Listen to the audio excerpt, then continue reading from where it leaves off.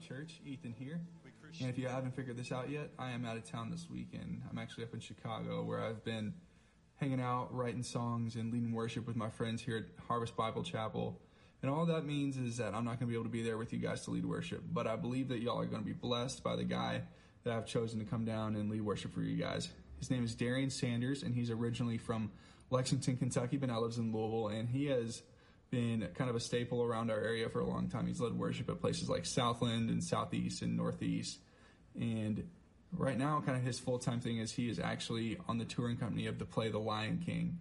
So when I was able to get him to come down and lead worship for me this week, I was so happy because I know that he has a great heart for the local church and that he has just a very amazing gift that God's given him. And I know that y'all are going to be blessed by that today. So welcome, Darian, and I will see you guys next week.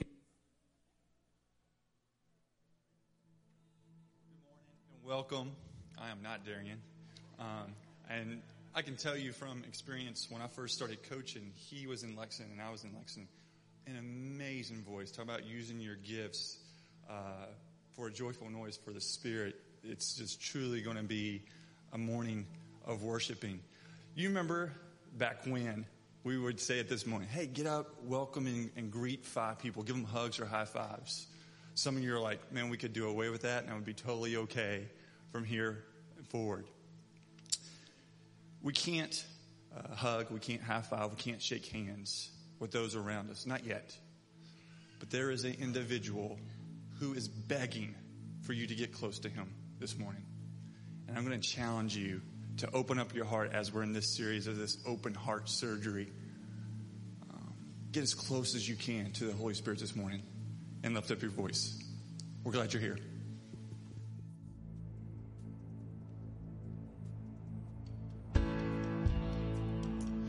Well, as Ethan said, my name is Darian. I'm excited to be with you guys this morning. If you guys would stand, we're going to get started in worship. Sing this out together.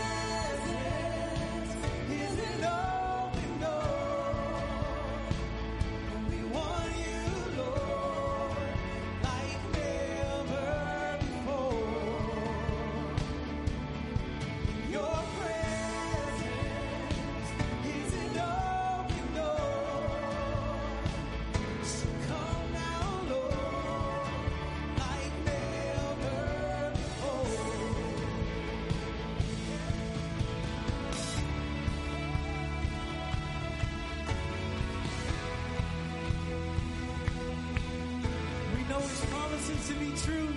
So church, let's sing this out together. I know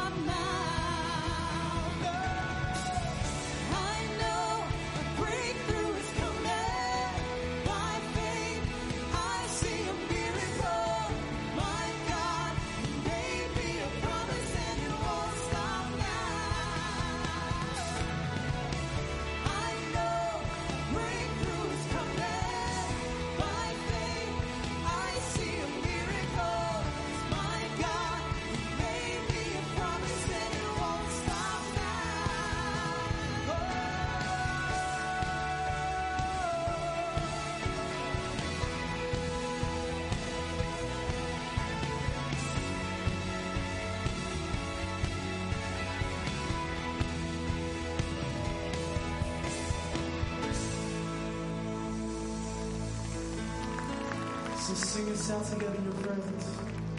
Your presence is an open door. We want you, Lord, like never before. Your presence is an open door.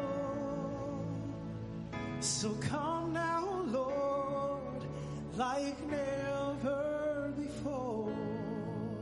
Amen, amen.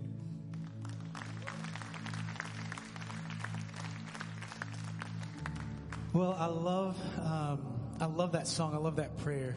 Just inviting Jesus into our hearts, inviting him into this morning. We know that he is moving. We know that he is amongst us.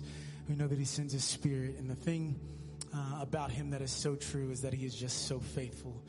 And so one of the things that we're going to do is we're going to introduce a new song to you guys. It's called Who You Say I Am. And one of the things about becoming a believer and understanding and knowing is knowing that you are a child of God. Knowing that he intentionally and purposefully gave his son willingly to die on the cross for us. And because of that, we enter in and we call him Father, and he calls us children. And so that's what this song is talking about, understanding and knowing who you are in Christ.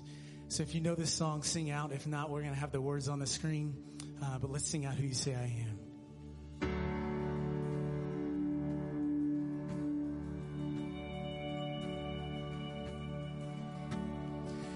Who am I that the highest King would welcome me? I was lost, but he brought me. Know his love for me. Oh, his love for me. Who the Son sets free. Oh, it's free indeed. I'm a child of God. Oh, yes, I am. Free at last, he has ransomed me. His grace runs deep. While I was a slave to sin, Jesus died for me. Yes, he died for me. Who the Son sets free. Oh, it's free indeed. And I'm a child of God. Oh, yes, I am. And in my Father's house, there's a place for me. And I'm a child of God. Oh, yes, I am. I am chosen, not forsaken. And I am who you say I am. You are for me, not against me. I am who you say I am. I am chosen, not forsaken. And I am who you say I am. You are for me, not against me. I am who you say I am. Oh, I am who you say I am. Who the Son sets free. Oh, it's free indeed. I'm a child of God. Yes, I am. In my Father's house, there's a place for me. For I'm a child of God. Yes, I am. In my Father's house, there's a place for me. I'm a child of God. Oh, yes, I am.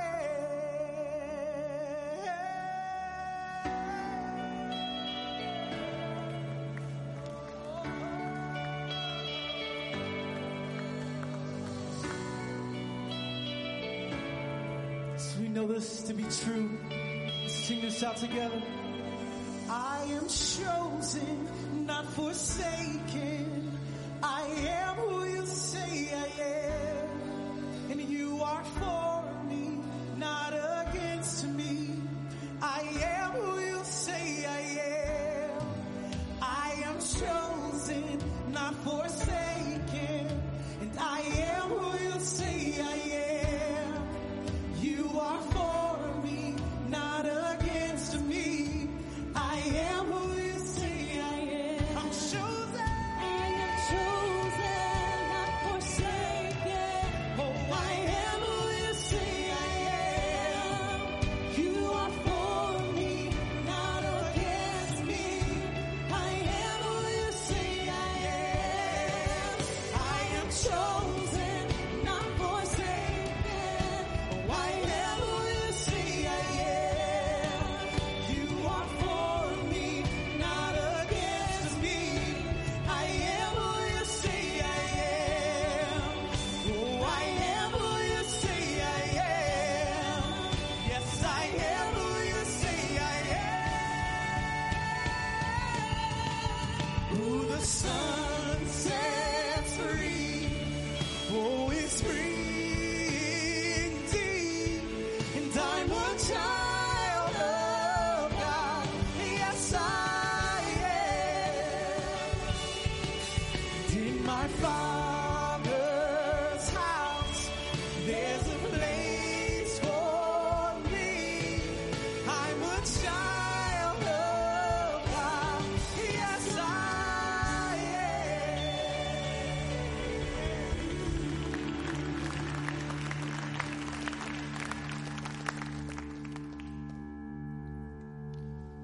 I told you, he's good. I work with middle school, high school, and college age students. Labels are everything. And I remember we were doing this series, and I asked the students, I said, if you had a face-to-face conversation with Jesus, what's the first thing you think he would say to you?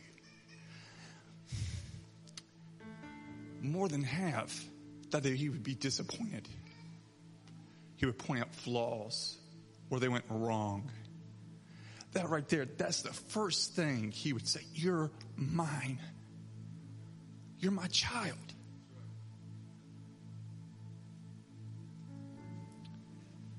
This was offered on a cross. And 3 days later, a stone was removed. So we have the opportunity to be with our Heavenly Father. The next few minutes, we're going to have communion. And this celebrates, it doesn't illustrate, it celebrates that body, that decision, that label. You are mine. You are my child. So in these next few minutes, as I go into another song, we've got tables all around this sanctuary.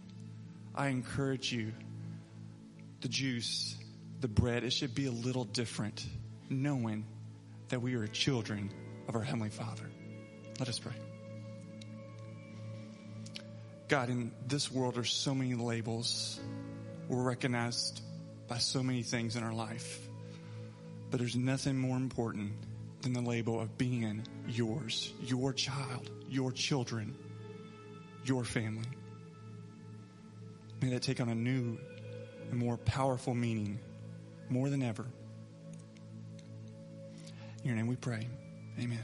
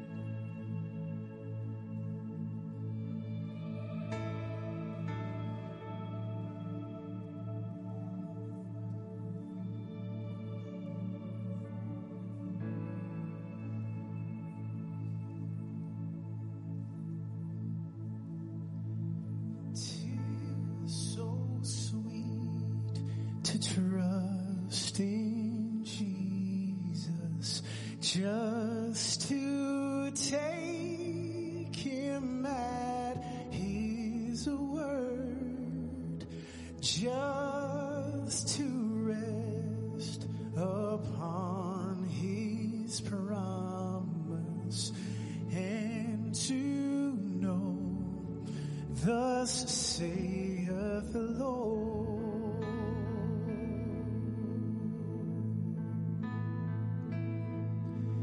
Jesus, Jesus, how I trust him, how I've proved him more and more. Jesus, Jesus, precious Jesus, oh, for grace to trust him more.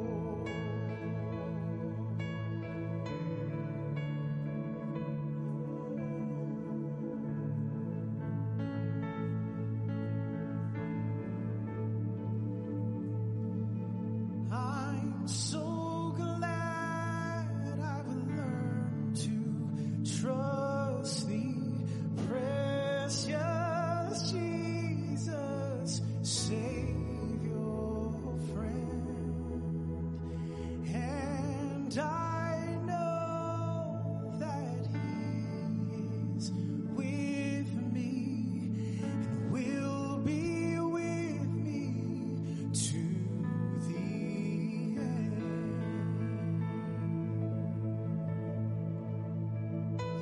So we sing, Jesus, Jesus, how I trust him, how I prove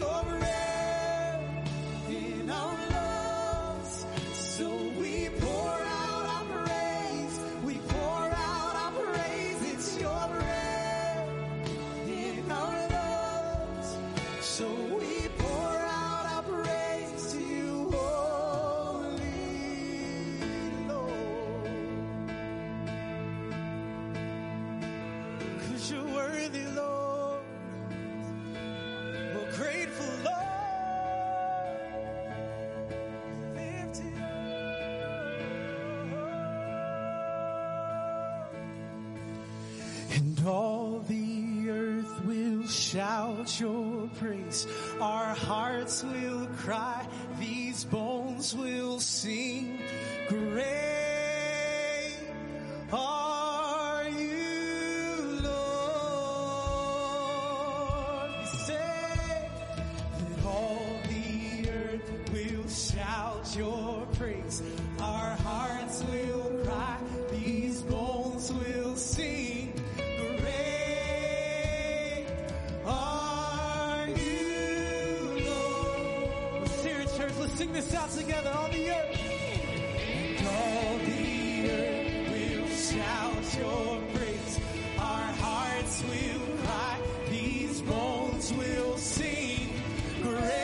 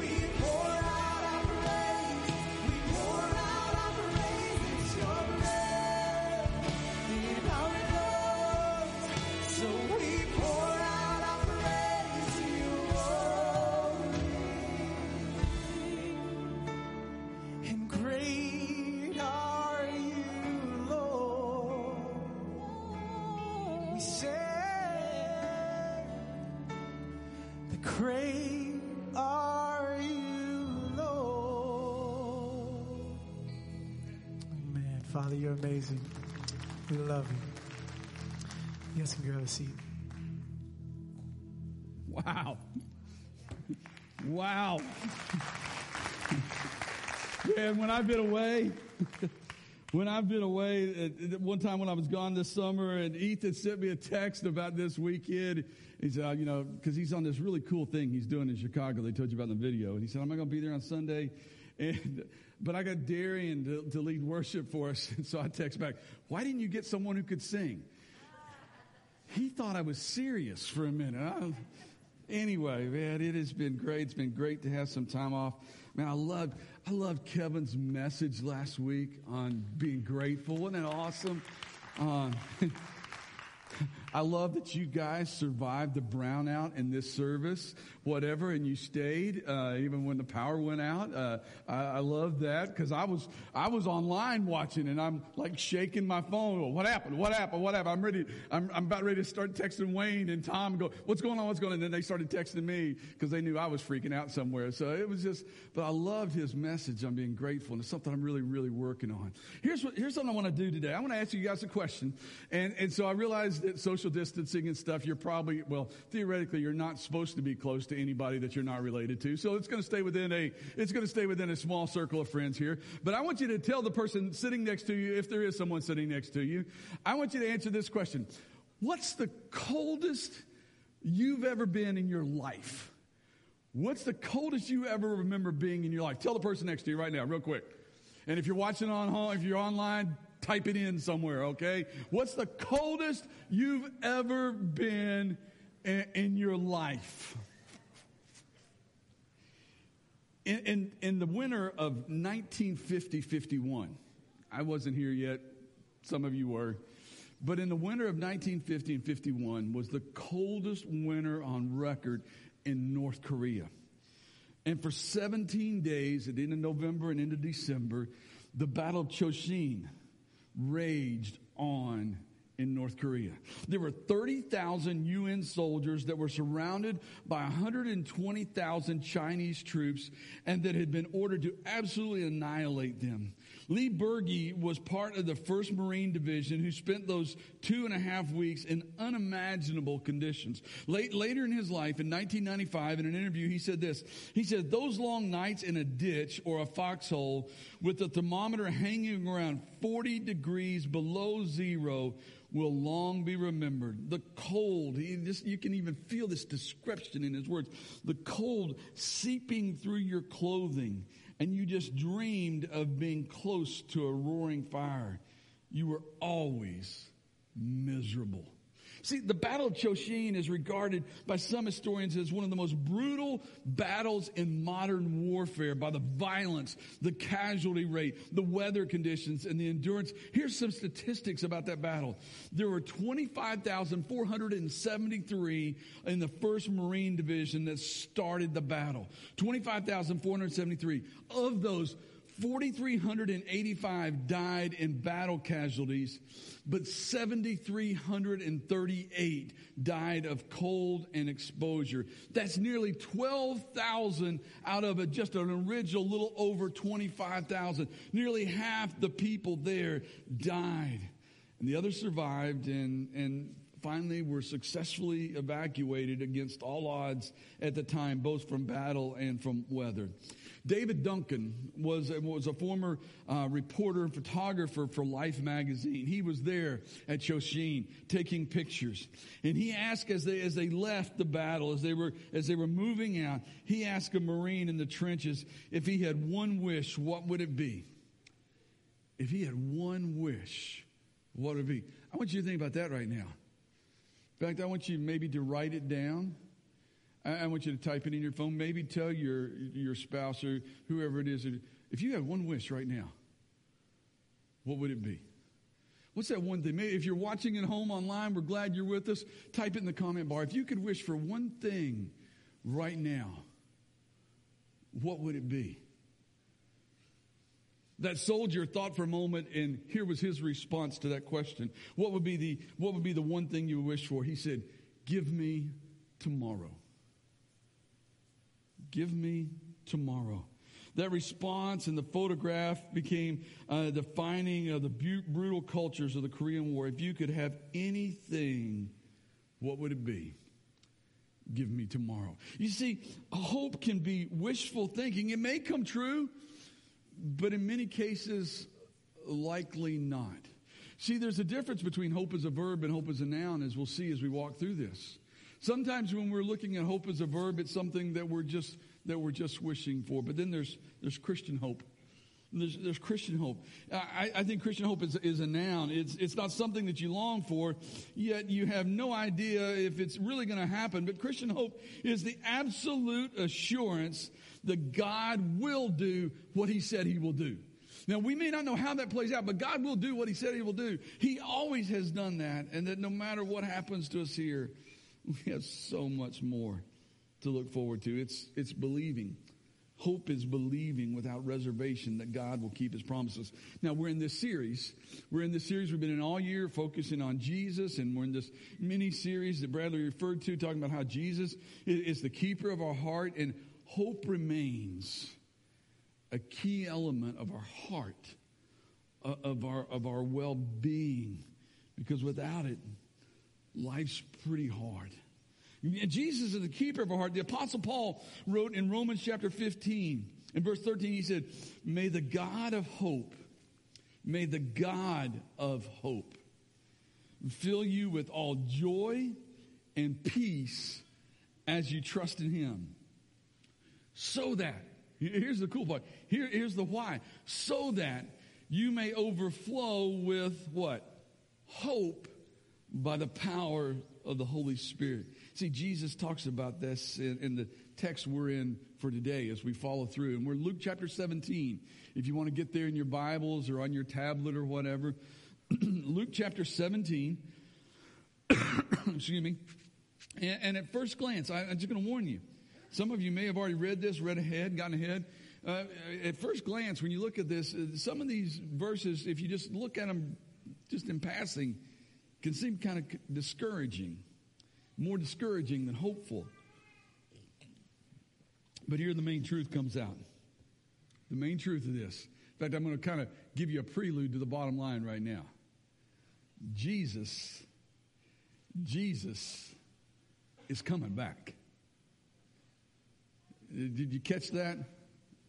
Jesus is coming back. Okay. See, thank you. She's been with me.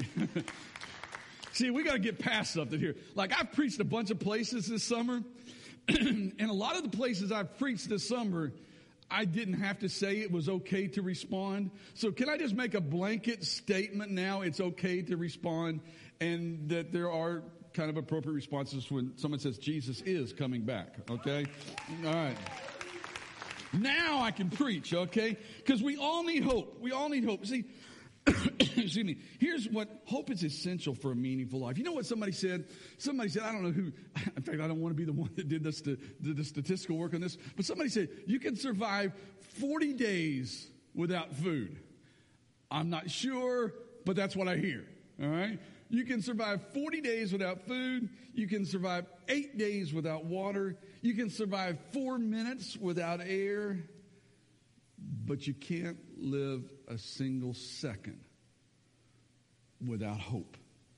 You can exist, but there's a difference between existing and living. And if we're going to live, we got to have hope. It's essential to meaningful life. The lack of hope leads us to all kinds of bad places. Why do you think there's so many people driven to addictions today? Why do you think students will bring a gun to school and start shooting classmates? Why do so many men hit a midlife crisis and suddenly go off the deep end? Why does a woman give birth to a baby and then abandon the baby and let it die of neglect, or even worse, to abort the baby? Why is suicide the 8th leading cause of death in America? Because of a lack of hope. Because a lack of hope robs us of a meaningful life. Write this down somewhere, tweet it out if you want, whatever. It is hope for the future that gives power to the present. I'll say that again. It is hope for the future that gives power to the present. And hope is necessary. It's essential for a meaningful life. Second thing is false hope. Going to come out. It's really cool. And this week, while Kim and I were away and we were just vacationing, one day she said, "You got to come out here." I came out on the deck and we saw this albino squirrel. You've ever seen an albino squirrel? I mean, I'm talking about, you can see a totally white albino squirrel. We saw it early in the week and it kept coming back because I kept feeding it, and it kept coming back. And we watched it and we were sitting there watching him, and once you saw him, you could not see him. Because his white fur bouncing around from tree to tree with the brown trees and the green, he stood out. Now, the brown squirrels that were there, sometimes you couldn't find. But the albino squirrel, he stood out in his environment. And we were talking about how blessed he was that he was still alive. Because he stood out in his environment. His white fur really made a difference. It was kind of unique. And there was an article that was written in 1994, actually in the Courier Journal. It was entitled "The Beacon for Believers," and it told the story about a white buffalo named Miracle that was born on a farm out in Wisconsin, I guess up in Wisconsin. And it drew thousands of spectators to see this unique white buffalo. And according to one Sioux medicine man, the white buffalo was a symbol of hope and rebirth and unity. Star Wars was obviously a popular movie, many versions of it. But an editorialist in Time magazine, when the first Star Wars came out, did an article about it. And he said that Star Wars gave us hope that good will triumph over evil. What do you think about that? Star Wars gave us hope. Not this. Star Wars gave us hope. So here's the problem. See, false hope is worse than no hope. Because where are we finding hope? If our hope is in a white squirrel or a white buffalo, what happens when they die? Hope dies.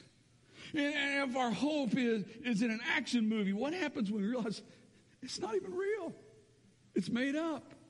Then hope isn't real.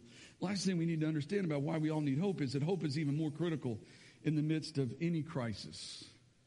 Like a pandemic, maybe. See, I think our world needs hope more now than ever in my lifetime. But we've needed hope before, right? We've needed hope before. We all need hope. In fact, if you're into like the social media game or whatever and you want a new hashtag, why don't you try this one, just the hope to cope? Because that's what we all need. Is we need hope to cope. It's really interesting. I did a lot of reading this week, and I was reading, a friend of mine posted something. It was some CDC statistics about the pandemic and what's going on. And the thing that was most interesting to me about the statistics, it showed It showed all different age ranges, from teens and 20s, 30s, 40s, 50s, and all the last range was 65 and older. All right, so I know that would apply to some of you guys that are in here today. Here was the interesting thing I saw in that. It was comparing the fear factor of every one of those age ranges to the actual fatality rate in every one of those age ranges. And do you know the only age range where the fatality rate was actually higher than the fear factor was 65 and older? And the others weren't even close. In fact, when you looked at the fear factor range was almost even all the way across. Now, the 65 and older actually did have the highest fear factor range, but it was actually lower than the actual fatality range. Every other one, it's like 50, 60% to actual fatality rate of 1 or 2 or 5%. It was amazing to me. And I said, why? What? That doesn't make sense. That doesn't make sense. The people that should be the most fearful don't seem to be. They're the only ones that aren't as fearful as the actual reality. And then I thought of this. They've been there before. Because you see, that generation, they survived the Korean War. They survived Vietnam and Iraq and Iran. They survived the desperation of a country through the assassination of John F. Kennedy and Robert Kennedy and Martin Luther King. They survived. They've seen and survived multiple recessions. They've seen and survived planes flying into buildings. Do you realize that there is a generation that is voting today, that is moving into that era, that didn't see planes fly into buildings? They never experienced that firsthand, and so they don't understand that. But that older generation, they've seen and survived 70 years of life plus. They have a framework. They have a reference for hope. See, in the Old Testament, Samuel, in 2 Samuel chapter 22, David has seen God's faithfulness in delivering him from all his enemies, including Saul, and even from his own moral failures. And David said this, he said, "To the faithful, God, you have shown yourself faithful, and to the blameless, you have shown yourself blameless." So, established that was all groundwork. All right, now we're getting ready to do the sermon, okay? And you guys are panicking. No, we're going to get through, all right? Because we just need to decide that we all need hope, right? Can we all agree we all need hope, all right? So what's the reality of hope? Look at this cartoon. Look at this cartoon. The lines, I couldn't find it better, but it's Lucy and Linus. And in the first one, she says, "Boy, look at it," because that's all the rain is falling. Okay, "Boy, look at it rain. What if it floods the whole world?" And Linus says, "It will never do that." In the 9th chapter of Genesis, God promised Noah that would never happen again, and the sign of the promise is the rainbow. And Lucy says, "Wow, you've taken a great load off my mind." And Linus says, "Yeah, sound theology has a way of doing that." Where are you finding your hope? Where are you finding your hope? And here's why we need to. The reality of hope is we all need to be faithful. Write that down. We all need to be faithful because hope begins with surrender to the King. Surrender to the King. Look in our text now in Luke chapter 20, Luke chapter 17, verse 20. Once, on being asked by the Pharisees when the kingdom of God would come, Jesus replied, the coming of the kingdom of God is not something that can be observed. Nor will people say, "Here it is," or "There it is," because the kingdom of God is already in your midst. Once again, Jesus here is in this discussion with an audience that's a combination of two unique groups. The disciples and the Pharisees. The disciples that are truly trying to follow Jesus, and the Pharisees that actually wanted to tell Jesus the rules because they knew the rules of the kingdom. You know the saddest thing about Pharisees? They knew the rules to the kingdom, but they didn't know the ruler of the kingdom. It's interesting that the Pharisees are asking about a kingdom which would include a king. They were looking for a king that would bring them hope. The Jewish people were looking for a king that would bring them hope. In our world, that would be maybe a president or a leader. Guys, listen to me very carefully. If you're looking for moral hope in a president or any elected leader, you're looking in the wrong place. That's not where it's found. See, kings and presidents are called to rule the land within the guidance of that land. They're called to rule with laws of the land. But Jesus Christ rules with the rules of God. And that's why he's referred to as the King of Kings. He is the King of all kings. He's the King of all presidents. He's the King of all leaders. He is the one that is our moral authority and where we find our real hope. That's why Jesus is the one we need to follow. But our hope begins with surrender, being faithful and surrender to the King. Be faithful. Second thing, and these are going to go quick, I promise you. Not only be faithful, but be discerning. We talked about discernment a few weeks ago, but here once again we want to talk about be discerning, because discernment is necessary, because hope guards, true hope in Jesus, guards against false teaching. Look starting in verse 22 in Luke 17, it says, then he said to his disciples, see, the time is coming. Notice the first question. No, I want to stop there. Notice the first question came from the Pharisees, right? Back in verse 20, if you remember that. The question came from the Pharisees, and he responded to the Pharisees. Now here in verse 22, he responds to the disciples. He said, the time is coming when you will long to see one of the days of the Son of Man, but you will not see it. People will tell you, there he is, or here he is. Don't go running after them. For the Son of Man in his day will be like the lightning which flashes and lights up the sky from one end to the other. But first, he must suffer many things and be rejected by his generation. See, one of the things that alarms me the most, you get ready, because I don't know exactly, and so I'm not aiming at any person or any set of toes, but I keep hearing people say things like, all that's going on means that Jesus is coming. The world is coming to an end. Well, that's been the case since he left. Okay? And if we're putting a bunch of eggs in a basket that's not legitimized, yeah, he's coming. And it might be like before I get done. Okay? But if we're wasting our time worrying about current events and saying, I'm trying to figure this out, we're missing the point of living. At that point, you are just existing and you're not living. You're worrying about the wrong things. Some of you guys, how many of you in here know C.S. Lewis? Not personally, but you read his stuff. You like C.S. Lewis, right? A lot of people do. C.S. Lewis said this in 1948. Get this, 1948. So think timeline, 1948. Well, we were right at the end of what? World War II, okay? C.S. Lewis wrote this. He said, do not let us begin exaggerating the novelty of our situation. Believe me, dear sir or madam, you and all who you love were already sentenced to death before the atomic bombs were invented. Or COVID-19, by the way. And quite a high percentage of us were going to die in unpleasant ways. I'm not sure what pleasant is, but anyway, unpleasant ways. We had indeed one very great advantage over our ancestors, anesthetics. But we still have that. It is perfectly ridiculous to go about whimpering and drawing long faces because the scientists have added one more chance of a painful and premature death to a world which already bristled with such chances, and in which death itself was not a chance at all, but a certainty. C.S. Lewis wrote that in 1948. 1948, before most of us in this room were even born, C.S. Lewis wrote that. Do you remember Edgar Weissant? You should, maybe not by name, but he's the guy that wrote the pamphlet, 88 Reasons Why the Rapture Will Occur in 1988.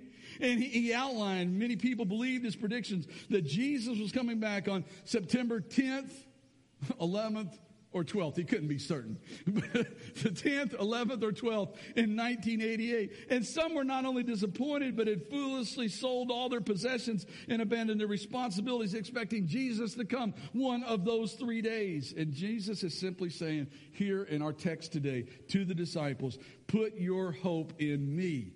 Put your hope in me. What did he say? I am the way, the truth, and the life. No man comes to the Father except through me. Put your hope in me. Just before his ascension, Jesus was asked again by his disciples. He's already raised from the dead. He's getting ready to go back. And they're still saying, is this it? Is this it? Is this what it's going to really, is this going to be? And Jesus is like, come on, guys. It's not for you to know the times, the dates that the Father has set by his own authority. You see, write this down. If you get hung up on the when, you're going to miss the why. If you get hung up on the when, you're going to miss the why. you get hung up on when Jesus is coming back, you're going to forget why he's coming back. He's not coming back just to take you out of your situation. He's coming back to take his bride, the church, to be with the Father forever. That's why he's coming back. Thank you. I was going to say, that might have been one of those times. No, that might have been one of those times. All right, the third thing, I got to move. I got to keep moving. I got 12 minutes, all right? Be prepared, all right? Be faithful, be discerning, be prepared. See, hope stays alert for Christ's return. Now, while we don't need to focus about the when, we do need to focus on being ready. Because if we're ready, it doesn't matter when. Did you catch that? If we are ready, the when takes care of itself. It really doesn't matter. There is hope in that. It's like telling the truth. You know the best part of telling the truth? You know what the best part of telling the truth is? You don't have to remember what you told anybody, because you told them all the same thing. And the same principle applies here. If you're ready, it doesn't matter when. If you figured out the why, it doesn't matter when he comes. You're ready for him to come. So now look back at our text, verse 26. Just as it was in the days of Noah, so also will it be in the days of the Son of Man. People were eating, drinking, marrying, and being given in marriage up the day of Noah entered the ark. Did you catch what he's saying? He's like, until the door closed, people had been hearing for 100 years what was going to happen, and they didn't care. They were doing them. They're just, I'm doing me. And then when the door closed, suddenly they cared. They hadn't figured out the why, so the wind really got them off guard. All right? And it says, then the flood came and destroyed them all. And then he used another analogy. He said it was the same way in the days of Lot. People were eating and drinking and buying and selling and planting and building. But the day Lot left Sodom, fire and sulfur rained down from heaven and destroyed them all. It will be just like that on the day the Son of Man is revealed. You see, the examples of Noah and Lot that he gives here are interesting because they have several similarities to each other and I think to our world today. The first similarity we got between the stories of Noah and Lot in the Old Testament is that they're just living for that moment in time. The people, they were just living for that moment in time. That was all they cared about. I don't care about, a flood that's coming. I don't care about a destruction. I'm just doing me. They're just living for that moment in time. The second similarity between those is that in general, most of the people were doing incredibly evil stuff. They're doing incredibly evil stuff. The prophet Ezekiel said that the people of Sodom were arrogant, overindulgent, and selfish. Sounds kind of like Facebook to me. And thirdly, in both cases, God's judgment was swift and certain. See, I think we need to make the comparisons today because I think in our world today there's a lot of us, because don't just say them, a lot of us, a lot of Christians that when it comes down to it, the reality is, and Christians around the world may be showing up for worship today, but they're still living for themselves. There's a lot of people in the world that would say, that would wear the title, they might even have a tattoo that says they're a Christian, but a lot of what they're doing is really evil stuff. And God's judgment in return is going to be the same. It's certain and it's going to be swift. And so it comes back to, we got to know the why. Because if we know the why and we're doing the why, the when doesn't matter. The when takes care of itself. And hope stays alert for Christ's return. Go on down in the text in verse 31. Because Jesus explains this a little bit more. He says, on that day, no one who is on the housetop with possessions inside should go down to get them. Like, oh, Jesus coming. Wait a minute. Let me go get my purse. Let me go get my cell phone. Let me go get my whatever. He said, don't do that. Likewise, no one in the field should go back for anything. Remember Lot's wife? Remember whoever tries to keep, remember Lot's wife, by the way? After being told not to, she turned around to see what was behind her, and it didn't end well. Let's just leave it at that. He said, you just got to go. Whoever tries to keep their life will lose it, and whoever loses their life will preserve it. Here's the application for us today. Jesus did say that when he returned, people would not be concerned with spiritual matters and following God, and his return would be swift, and people would be caught off guard. We need to be ready, be prepared. So be faithful, be discerning, be prepared, and finally, it's time to be contagious. That is a terrible word these days, isn't it?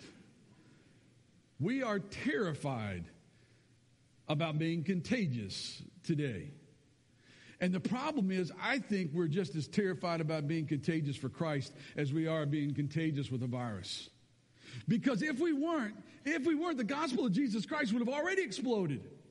If we weren't terrified by it, about being contagious, it would be exploding in the midst of a pandemic, because in a time when the world needs hope more than anything else, that's the time to be contagious. That's the time to share the hope of Jesus Christ. Hope belongs to those who belong to Christ. You know, we need to be contagious enough to say, I got that virus. I got that virus. And you don't need a mask. In fact, you don't want a mask. You want to get as close to me as you can get to me, because I got the virus that you need that's going to take you where you need to go eternally. We've got to have that kind of hope. Jesus said in verse 34, I tell you that on that night, 2 people will be in one bed. One will be taken and the other. Butch Dabney was one of the original elders in the Southeast. His son Bob's a friend of mine. What'd you say? That's why my wife and I sleep in different beds. That way we can both go. 2 women will be grinding grain, and one will be taken and the other left. Gang, here's the deal. That description is kind of scary. So where's the hope? It's a good news, bad news situation. Because the bad news is the world is becoming increasingly wicked. But the good news is the wickedness of the world alerts us that Christ's coming is getting closer and closer. And somebody asked me, do you think the coming of Christ is closer? Yes, with each passing day. That's the best I can tell you. With each passing day. And those who have foolishly ignored Jesus' second coming, they're going to be condemned. That's bad news. That's bad news. But those who have trusted Christ and surrendered to his lordship, they're going to be saved. That's good news, amen? That's good news. You see, let's finish this up. Just like the albino squirrel outside of our condo really stood out against the brown and the green trees, just like a brilliant diamond really sparkles against a black velvet cloth, we need to stand out in the same way, to stand out with a message of hope, to stand out to where people can't miss it, to stand out where people see that there is hope, and that his name is Jesus. Because you see, here's what's going on in our world. We live in a world of people that are grasping for any measure of hope they can find. That's why they put needles in their arms. That's why they drink certain things. That's why they watch certain things. They're looking for hope any place that they can find it. They're just looking for any hope, but what they're finding is just when they think they got it, it gets yanked away. You ever felt like your life could be described by the "you almost had it" guy? It was right there. I thought that was it. I thought that was it. And just when I reached for it, it got yanked away. Friends, hope in Jesus is the only thing in life that you can really bank on and that won't get yanked away. I told you at the beginning of the message this morning, that soldier who was asked, if you could wish for one thing, what would it be? And he said, what? Give me tomorrow. Just give me tomorrow. When we go on vacation, I've told you this before, we like to play golf, and we actually got to play golf a couple times this week. We like to hike, and we did a couple 3-mile hikes. We just get a couple 3-mile hikes, and they're on narrow paths. I've got pictures I want to show you, but they're on narrow paths. She always leads because I'm not really sure I'm going to make it. And so she always leads, and I'm following, and she'll always like ask over her shoulder. And so the day after I finished writing this, Friday, we're on this 3-mile hike. We climbed 40, I've got this thing on my watch that tells me how many floors you climb in a day. On that 3-mile hike, we climbed 48 floors. Do I look like I can climb 48 floors? And she turned around and she's talking a bazillion miles a minute, all right? And she's just like thinking and talking. And she turns around and she says, what do you think? And I said, give me tomorrow. That's all I'm thinking. That's all I'm thinking. And the truth is, nobody can promise you tomorrow except Jesus. So here's what occurred to me. Tomorrow is certain. Today doesn't have to be. If tomorrow is certain, today doesn't have to be. That's the bottom line. If tomorrow is certain, today doesn't have to be. And tomorrow is certain because of Jesus Christ. God, I just pray in the powerful name of Jesus that you'll help us to have hope. Hope in the midst of a world that is crumbling all around us. But it's been doing that. It's been doing that, God, since Genesis chapter 3. Why are we so surprised? And so, God, in the midst of a world that's crumbling, I pray that you would give us hope. I pray that you would give us personal hope so that we can be assured of our salvation, that we can be certain that you are coming back, and that we can stand out against the world, that we can stand out like a diamond against a black velvet, that we can stand out like a white squirrel that you just can't miss, that we can stand out and that we can share a message of hope with a world that needs to hear it. God, I pray that. And I pray that if there's one person here today that needs to accept that hope, in the name of Jesus Christ, that you'll give them the courage to do that today. In the powerful name of Jesus, we all pray together. Amen. Would you guys stand with me? The guys are going to lead us in another song. Jason's down here at the front. Kim's down here. Terry's back there. We got people that pray with you. If you need to take a step toward Jesus, why don't you do it right now? Let's worship together. Let's do this right now. And all the earth will shout your praise. Our hearts will cry. These bones will sing. Great are you, Lord. And all the earth will shout your praise. Our hearts will cry. These bones will sing. Great are you, Lord.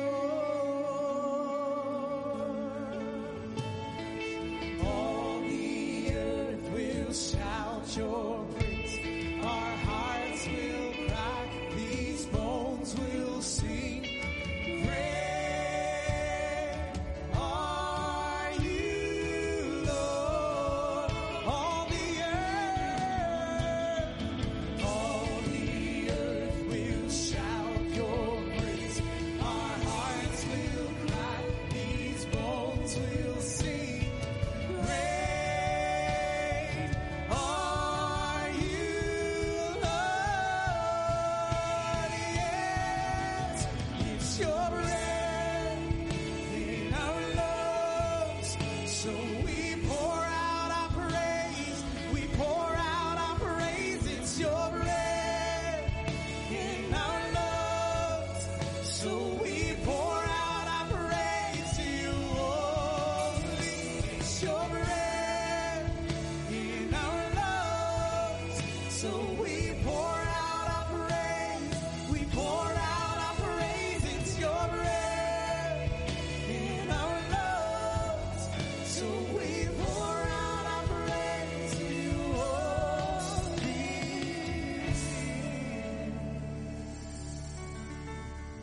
Wow. Wow. Okay, real quick, one more announcement. It may apply to you. That we got family service at 10 o'clock right after this, in addition to what's in here. Family service and moms and dads and kids, early childhood and elementary age over in the gym. But today, we're rolling out one more new thing, kind of trying to get back into a rhythm. And so at 11:30 today, we will have our first element of children's ministry for early childhood and elementary. And so there'll be groups at 11:30 today, and that's moving forward. So what we're trying to do is just one new thing kind of every couple weeks, and just make sure we do it right and do it safe. We got three driving forces. Glorify God in everything we do. Glorify God in everything we do. And absolutely. Glorify God. And we think the church needs to be together. So that's why we're doing this. But the second thing is be safe. We need to be together, but we want to be safe, and we want to be good neighbors to our community. And so that's how we're making these decisions along the way. And I got to say, because I know here's the deal. It's not just Darian. Man, when he told me you were coming, brother, you did the best national anthem I've ever heard in Rupp Arena. Ever. And I've been to a lot of games in Rupp Arena. So, man, but it's not just Darian. Keisha, thanks for being here. TJ, back in the cage. Thanks for being here. And Austin, thanks for coming home, man. Thanks for coming home. All right. And you guys know that's Ethan's dad, Jerry. He plays with us a lot. And Doc and Todd, we're just glad you guys are still alive, still with us. All right. Hey, man, it's been an awesome day. Get out of here. Let's go make a difference in the world.